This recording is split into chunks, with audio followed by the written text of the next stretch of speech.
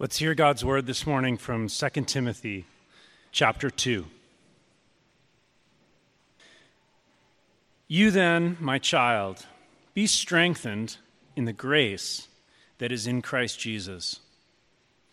And what you have heard from me in the presence of many witnesses, entrust to faithful men who will be able to teach others also. Share in the suffering as a good soldier of Christ Jesus.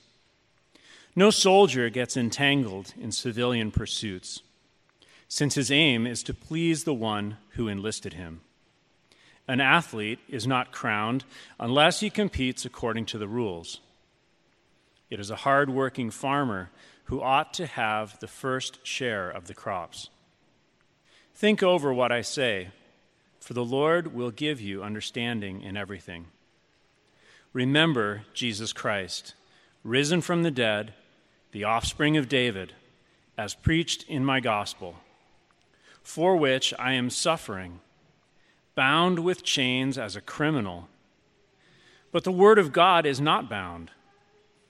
Therefore, I endure everything for the sake of the elect, that they also may obtain the salvation that is in Christ Jesus with eternal glory. This saying is trustworthy, for if we have died with him, we will also live with him.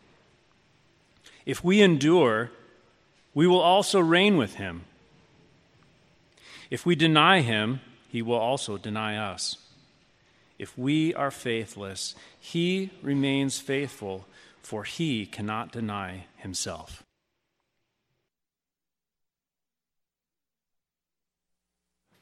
Amen. Let's pray and ask God to help us.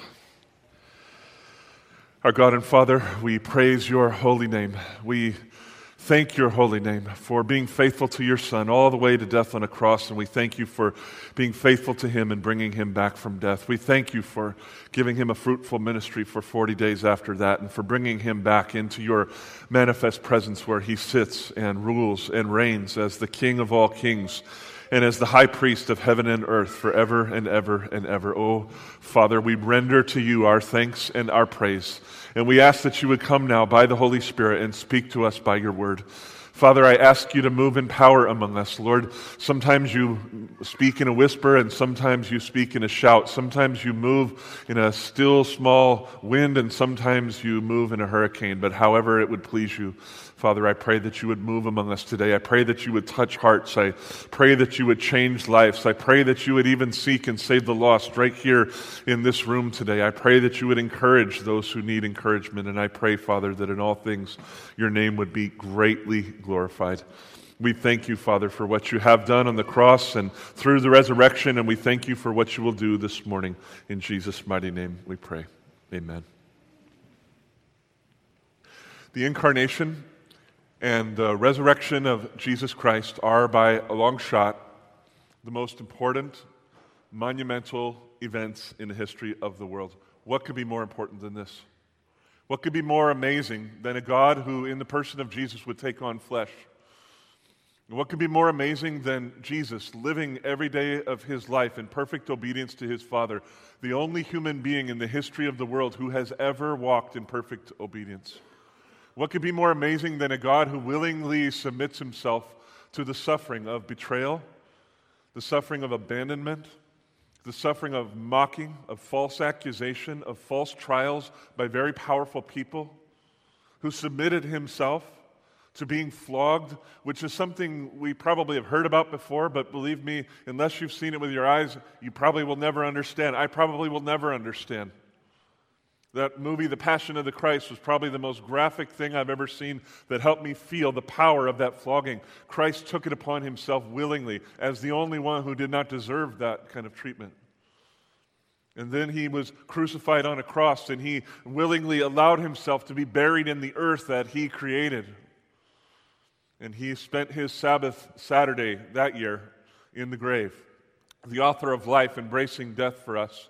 But early in the morning on Sunday morning, by the power of God, he was raised again from the dead. He came back to life, and he showed himself first to the women and then to his disciples and then to about 500 others. He taught and he prayed with his people, and he guided them in the way that they should go for about 40 days before he was ascended in the sight of his disciple into the very presence of the Father.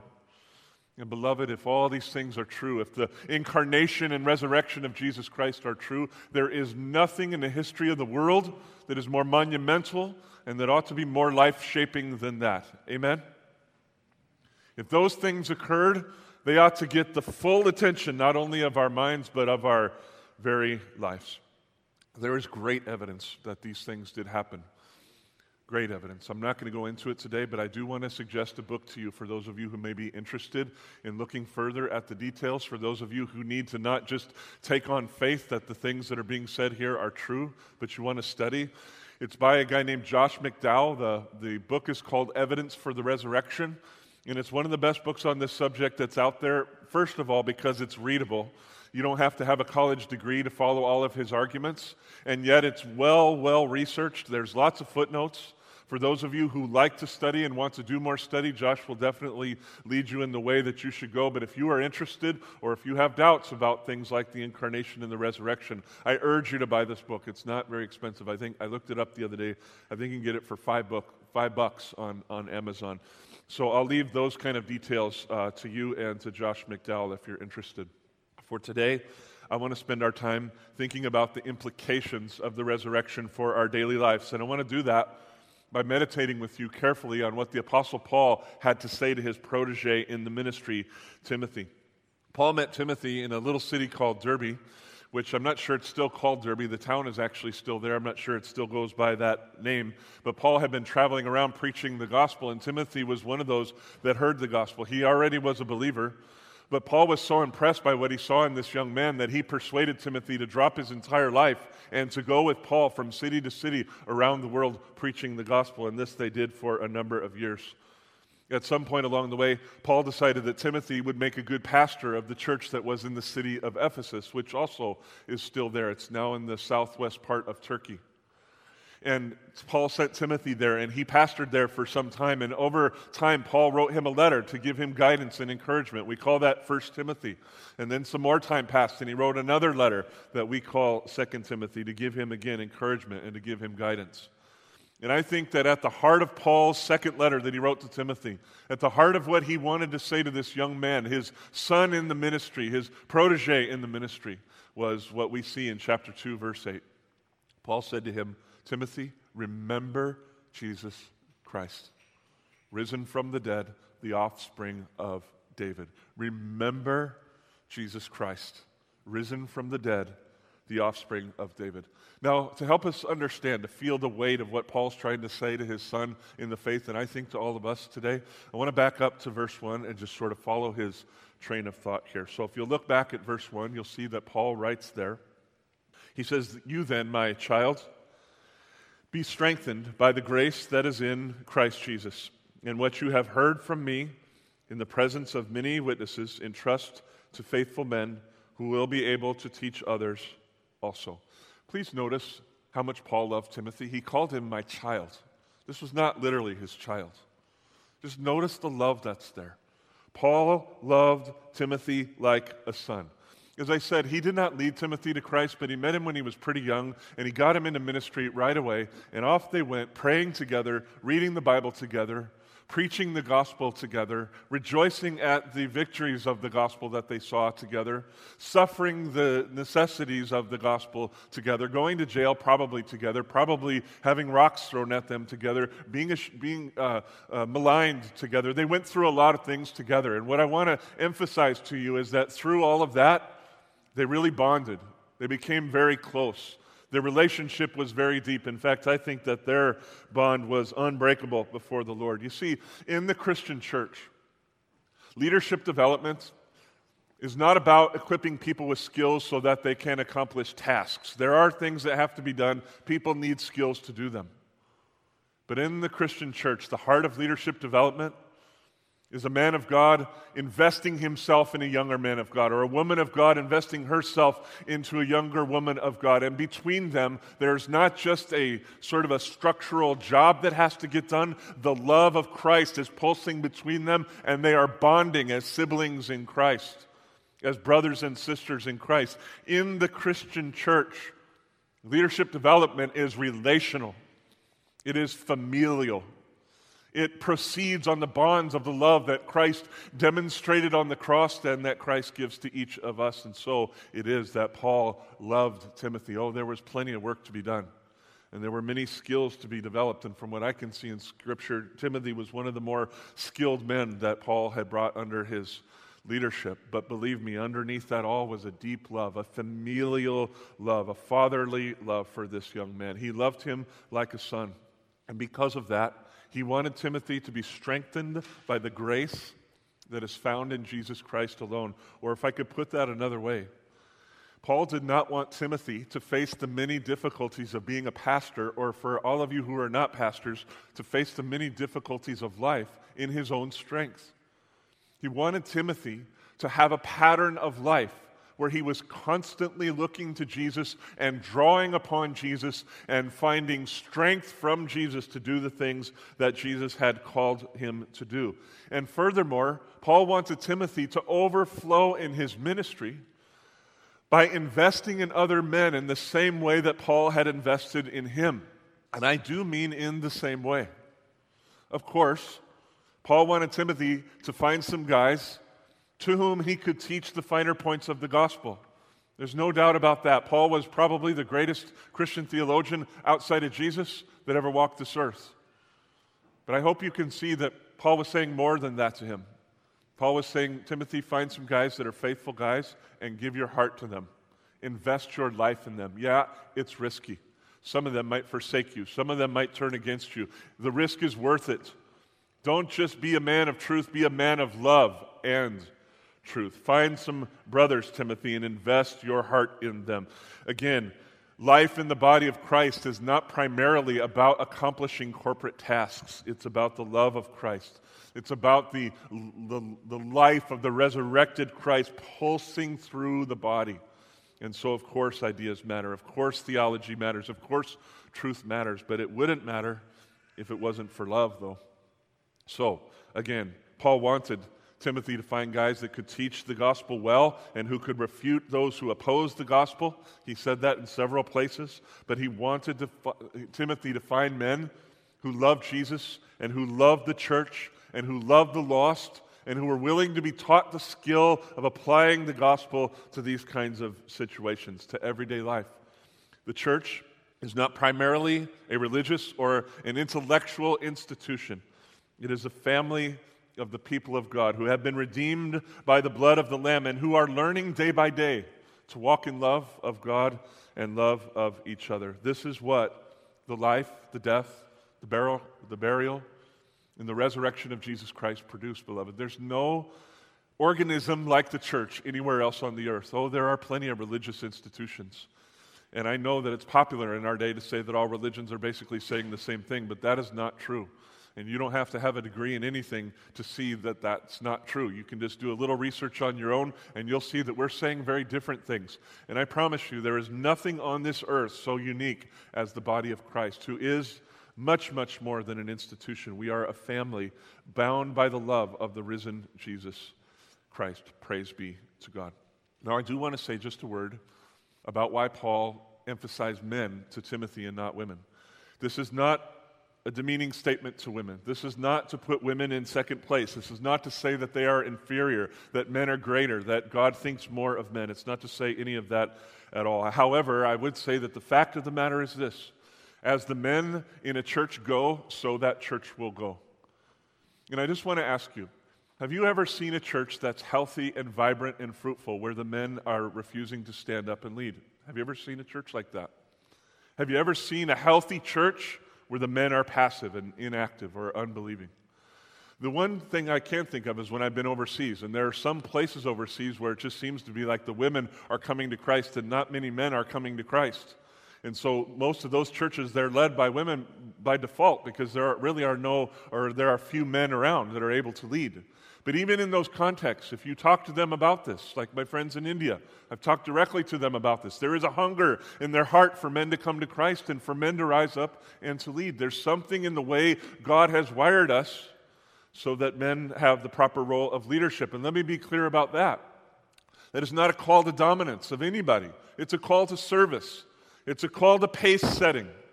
The men in the church are supposed to rise up and say, this is the measure of passion we're going to have for Christ around here.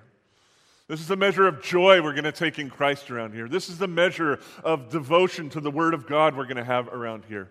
This is the measure of willingness to sacrifice and suffer for the good of other people that we're going to have around here. Men that are truly leading by the Spirit of Christ are not coercive. They're inspiring. They're not afraid to call people to rise up. They're not afraid to call people to move, but they do it by example, and they have no need to do it with coercion. This is the kind of thing that Paul had in mind, beloved, and I'll tell you one thing.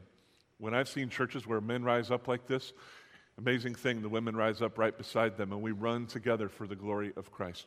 So please understand, this is not an exclusive word to women, and a word exclusive of women, and this is not a word that's demeaning to women. This is just a matter of priorities. I think, again, if the men of the church rise up, the women will rise up right alongside of us. And you see, this is why Paul said to Timothy, not just to look for men. Do you notice what kind of men he said? He said, look for faithful men. When I was just about to go into full-time ministry, I'd already been basically working half-time ministry for probably 15 years by the time I went into full-time ministry. But one of my close mentors sat me down and he looked me right in the eyes and he said, you need to hear me and hear me well right now. When you get into ministry, invest yourself in faithful men.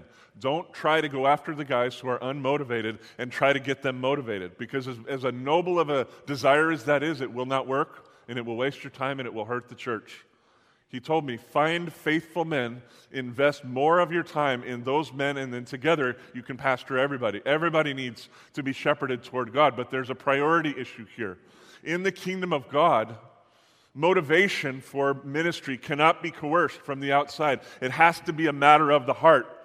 And for the pastor of the church, Paul to Timothy, he's telling him, brother, you've got to find faithful men. It's easy to start, beloved, but it's really hard to finish. It's easy to begin a thing. It's very difficult to endure to the end. It is very difficult to endure to the end. It's easy to serve when things are going well. It's hard to press on when things are not going so well, or when things seem flat from our point of view. And so what is needed is faithful men, and then, of course, faithful women whose eyes are fixed on Christ and whose wills are bent toward Christ and who are willing to press on in faithfulness day by day by day. Timothy, find some faithful men. Invest in them just in the way that I have invested in you. And I want to say to you, beloved, these things were not theoretical to Paul. He had been through a lot in his life and ministry, but I'm thinking more specifically of things that had just happened to him. He wrote this letter to Timothy from prison, and part of the reason he wrote from prison is because some folks had forsaken him. At the end of 2 Timothy chapter 1, he talked about some of his suffering, and then he talked about the reactions of two different groups of people. One group of people was represented by two guys named Philologus and Hermogenes. If you're looking for a name for a male child that you may be having soon, there's a couple possibilities there for you, Philologus, Hermogenes. Although you might not want to name them after these guys in particular because they forsook Paul. Evidently, they had seemed to believe the gospel, and they had gone down the road with Paul. And trust me, he was honest with them about what the life was going to be like if they were to follow him and to seek to be gospel preachers in the world. But when the chips were down and when life was hard and when suffering became real and not theoretical, they were gone.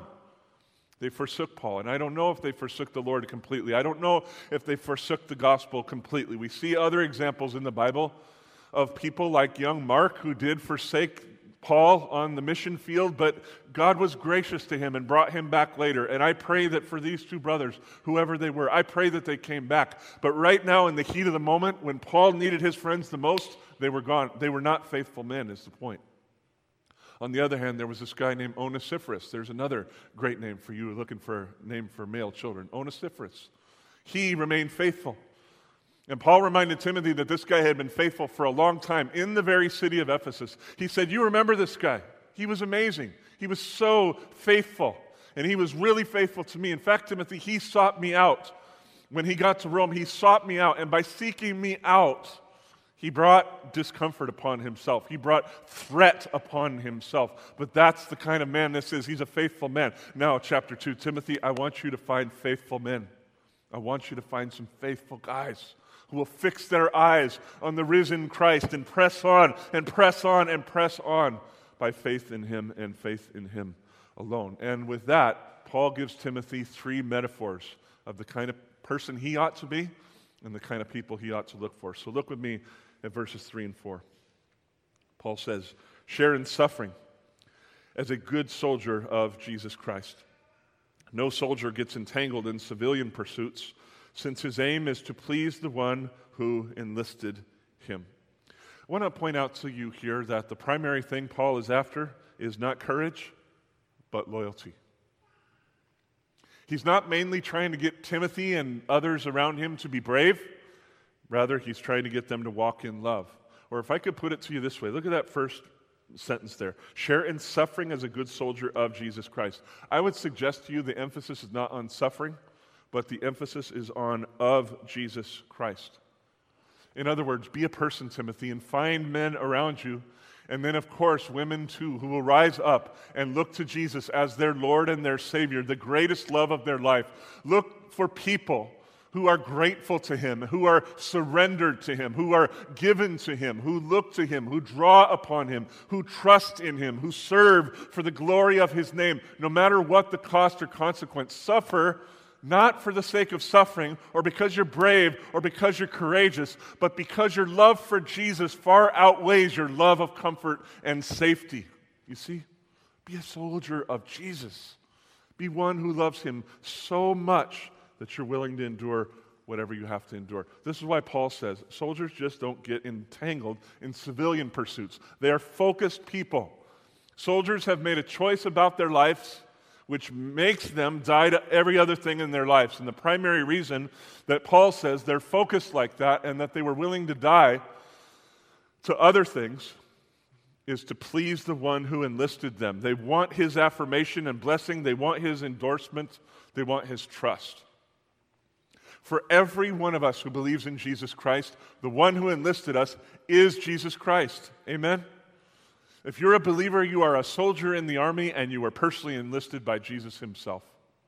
He's the one who saved you. He's the one who calls you. He's the one who welcomes you into his family. He's the one who gives you a position. He's the one who commands you. He's the one who empowers you. He is the one who is worthy of all your praise. He is the one for whom you forsake civilian pursuits. Do you see, the image of a soldier doesn't necessarily conjure up feeling of love exactly, except that maybe we think of a soldier has love of country. But in this case, this is all about love.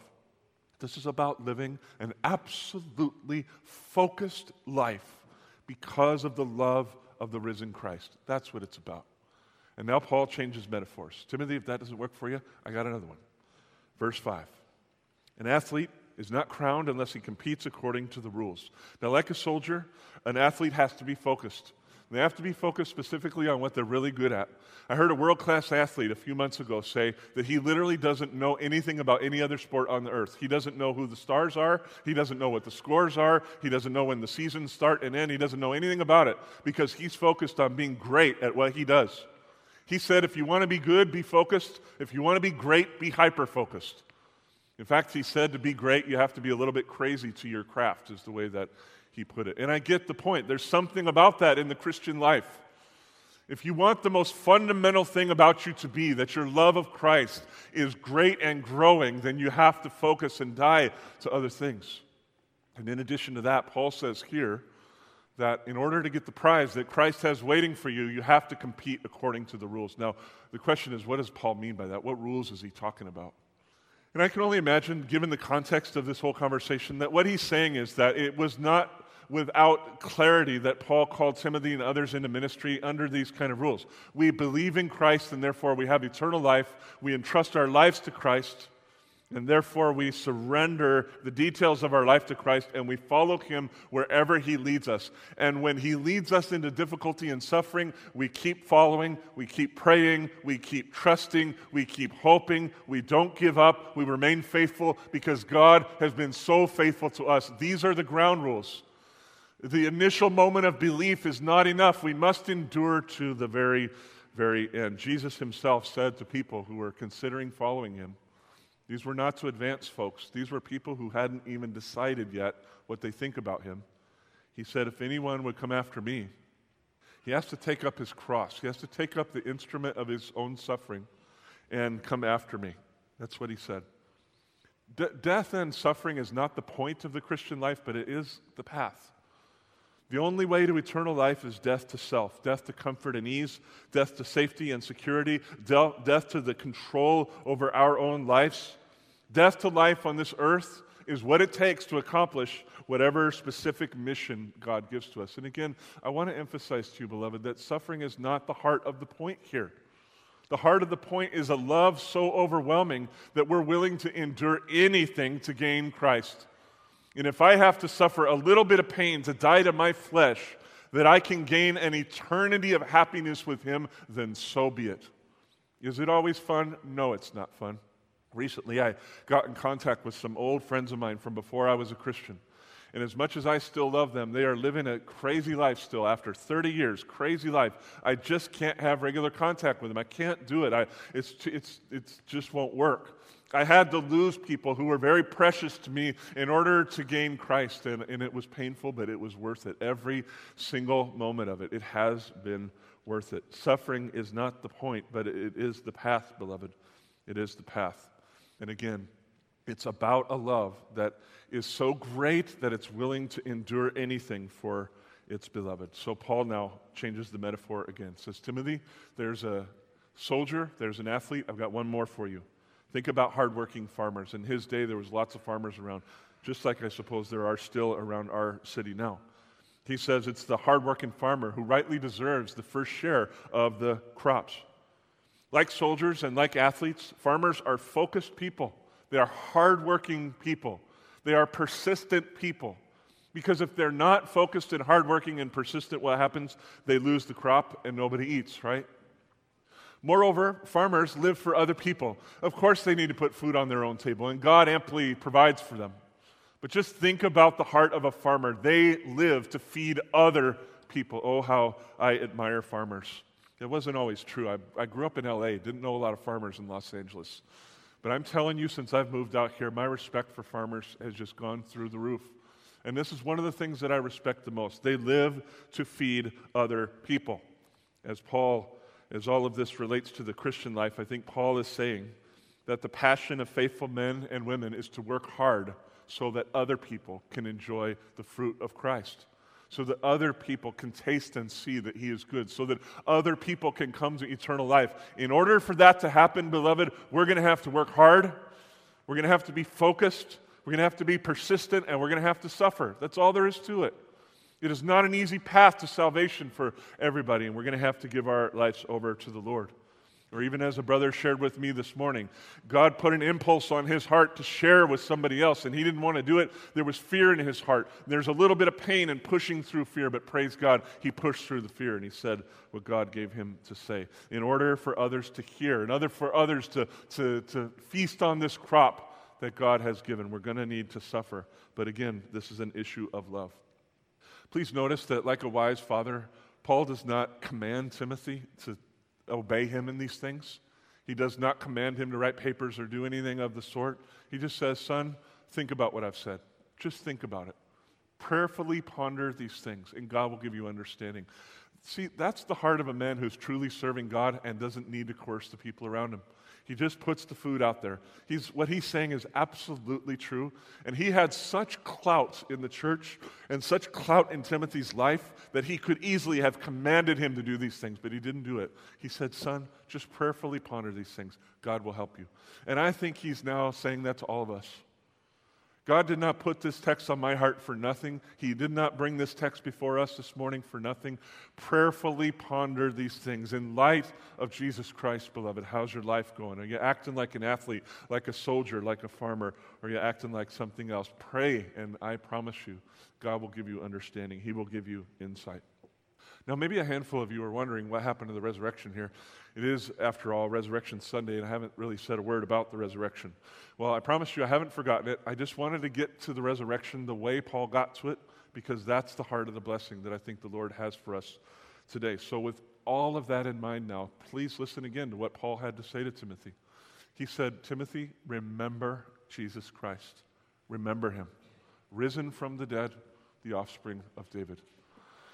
Now, that command to remember is a very old one. If you're ever looking for a good Bible study to have, look up every occurrence of the word remember in the Bible. Some of them are just normal conversational uses of the word, but many of them are commands to God's people to remember, remember, remember. Why is God so persistent about this? Well, it's because we're amazing at our ability to forget. Can I get an amen?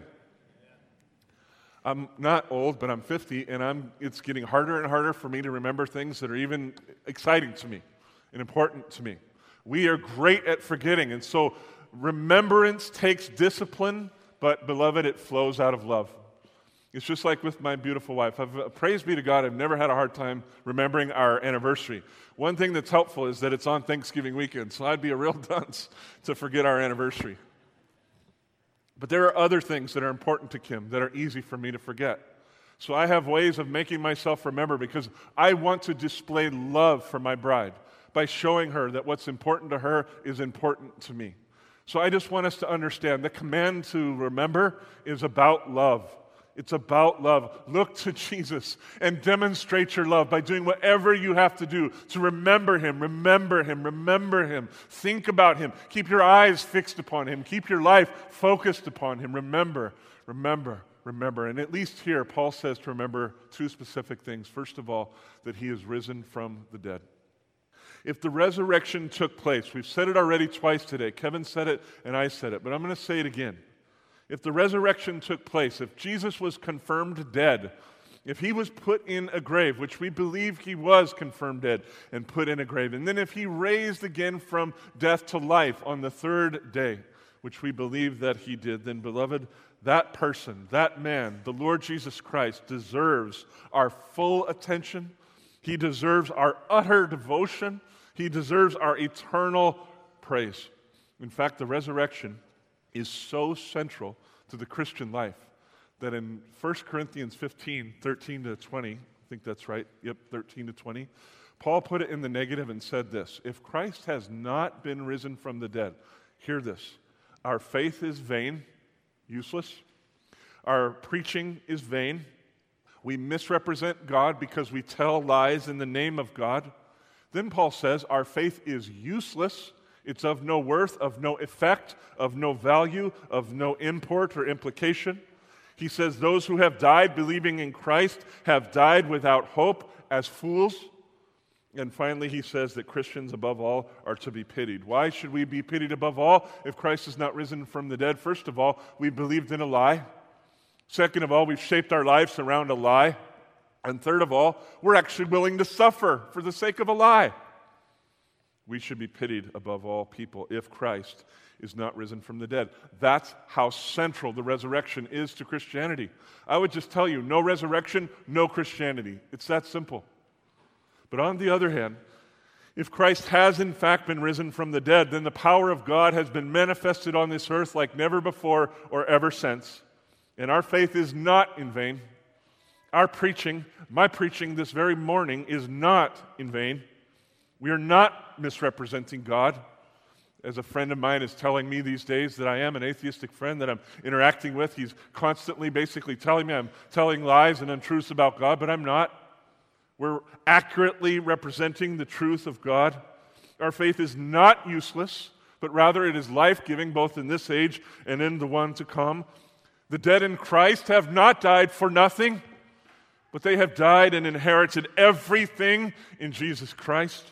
And Christians are not to be pitied because we have heard the truth and we have believed the truth and we have shaped our lives around the truth. We have taught the truth and preached the truth, even at the risk of our safety and of our comfort. But God has been good to us. Christians, unlike some other religious folks in this world right now, would never kill for other people to be Christians. But we would be killed. We would die. We would literally lay our lives down. And maybe some of our brothers and sisters in other parts of the world have literally been killed this morning for preaching the gospel of Jesus Christ. That's a different kind of message. That's a non-coercive, life-giving, eternal message. And it's all because Christ was, in fact, risen from the dead. Paul the Apostle believed from the depths of his heart that this was true. That it was not only a fact of history, but that it was the central fact of history. Later in his life, he saw it in the Scripture from beginning to end.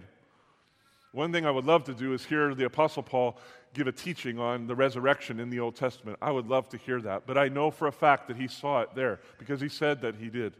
But in the heat of the moment in his life, he first saw the risen Jesus Christ long after he had gone to be with the Father. Jesus appeared to him, and other people were there and saw it too. He physically, visibly appeared to Paul. Paul saw it, and he believed. And after Paul humbled himself and began to follow Christ, he met the apostles, all of whom had seen the resurrected Jesus, all of whom had been taught by the resurrected Jesus over a period of about 40 days, all of whom saw the resurrected Jesus go to be with his Father in their very sight. And I don't know how many of these people he knew, but I think Paul does hint that he knew some of the 500 people that also saw Jesus raised from the dead after the fact. Beloved, please believe me, Paul was not just propagating a religious myth or something he wasn't totally sure about. Paul believed to the depth of his heart that Christ had been raised, and this is why his life was so radically transformed. It's difficult at best to describe Paul's life path if Christ has not been raised from the dead. And so now he looks to Timothy, and he says to Timothy, my son, I want you to live in light of what Christ has done. Above everything, I want you to remember Christ. Remember Christ. Remember Christ. Remember Christ.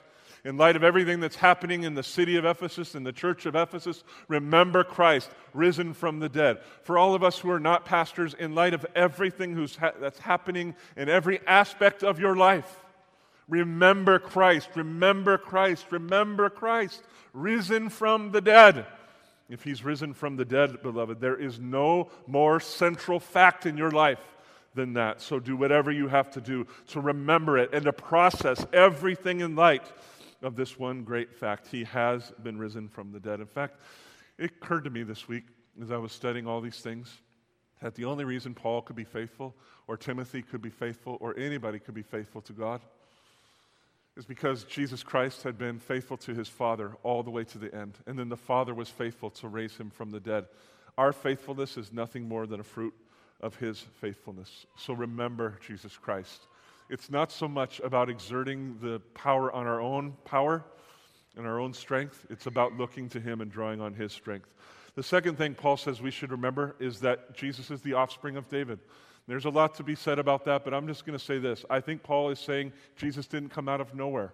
He was the object of prophecy for hundreds and hundreds of years before he came, and he was the perfect fulfillment of that prophecy all the way to the end. One of the key prophecies of the Old Testament is that he would come like David and be the king and ruler over all of God's people, both now and forevermore. So Paul is simply saying, remember the one who was risen from the dead, and remember that thing, this raising from the dead, was not some novel idea in the life of Jesus, but it had been prophesied long ago. And he came as the utter fulfillment of everything that had been prophesied. Remember that he was faithful to his word, you see? God said hundreds of years before the fact what he was going to do, and then he did it. He was faithful. So now, Timothy, be faithful. Now, Timothy, look for faithful men. It was for this person. It was for this Christ. It was for this risen one that Paul was suffering and in chains. He was being chained like a criminal, although all he was doing was preaching the gospel. But even while he's sitting there in chains, the most eloquent, and if you want to use this word, successful proponent of the gospel in his generation, chained up in a prison, unable to preach, unable to speak. And he sits there and rejoices because he says the word of God is not bound by which he surely meant the word of God concerning Jesus Christ. You can chain up, you can even kill all of these spokespeople of the Christian church, and the gospel will go forward and go forward and go forward. Why? Because the whole thing is built on the glory of the risen Christ. Beloved, this is the power of the resurrection of Jesus. It causes people to love him so much that they're willing to endure anything for the sake of his name, and so that other people might taste the joy and the beauty of knowing him as well. This is the power of the risen Jesus Christ, that he causes us to embrace him, he causes us to embrace his good gifts, and he causes us to willingly, not coercively, but willingly let go of everything we need to let go of so that the gospel might go forward and so that his name might be exalted in the world. The Christian life is not so much about us being faithful to God as it is about putting our faith in the God who has been utterly faithful to us. That sentence is not hard to understand, but please ponder it. The call to be faithful is not so much about us being faithful to God, it's simply about us putting our faith in the God who has been so faithful to us. The call to be like a soldier and an athlete and a farmer is not so much about us working hard for God, but it's about surrendering our entire lives to the God who did all this great work for us. And even at one point, Paul said, listen, I work harder than all the other disciples. He wasn't boasting. He was just telling the truth. He actually listed out what he meant by that. And then he quickly said, but this isn't about me. He said, this is the power of God at work through me. This is about people being faithful to God, specifically because God has been faithful to them. Beloved, that is the call for the day. Remember Jesus Christ. Remember the one risen from the dead. Remember the offspring of David, and surrender the totality of your life to him. Paul concludes then in verses 11 through 13. He says this is a trustworthy saying. Probably this means that this was something everybody was familiar with. It might have been a hymn or a poem or something, but probably everybody knew what he was about to talk about. And what he's saying is, listen, this saying that you know about, this saying is true. You can bet your life on this, actually. The resurrection happened, and so you could take this all the way to the heavenly bank. These things are true. 4 things, and I'll be pretty quick with this. If we have died with him, we will also live with him. Notice here that the verb is in the past tense. If we have died with him. This surely means, Paul is saying, if you have put your faith in Jesus, and in this way you have died in your flesh, and you have been made one with Jesus, if you have died, you will surely live. And here's what he is saying. He is saying that Jesus promised you that if you'll give yourself to him, he will give eternal life to you. He promised you that. He's going to be faithful to that word. You want to talk about you being faithful to him? The truth is that he will be faithful to you all the way.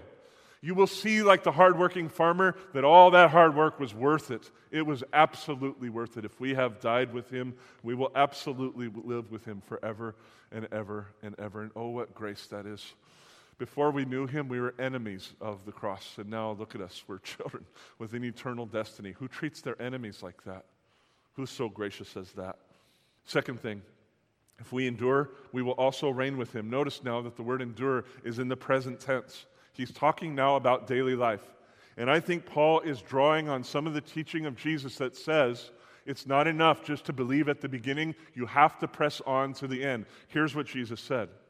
But the one who endures to the end will be saved.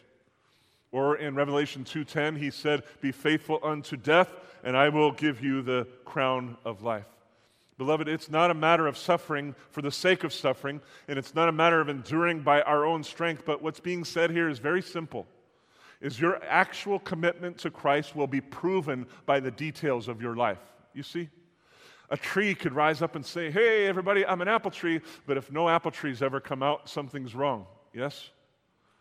This is not about earning anything from God. This is about proving that what was already said and done for you is true. And if you endure to the end, it's proof.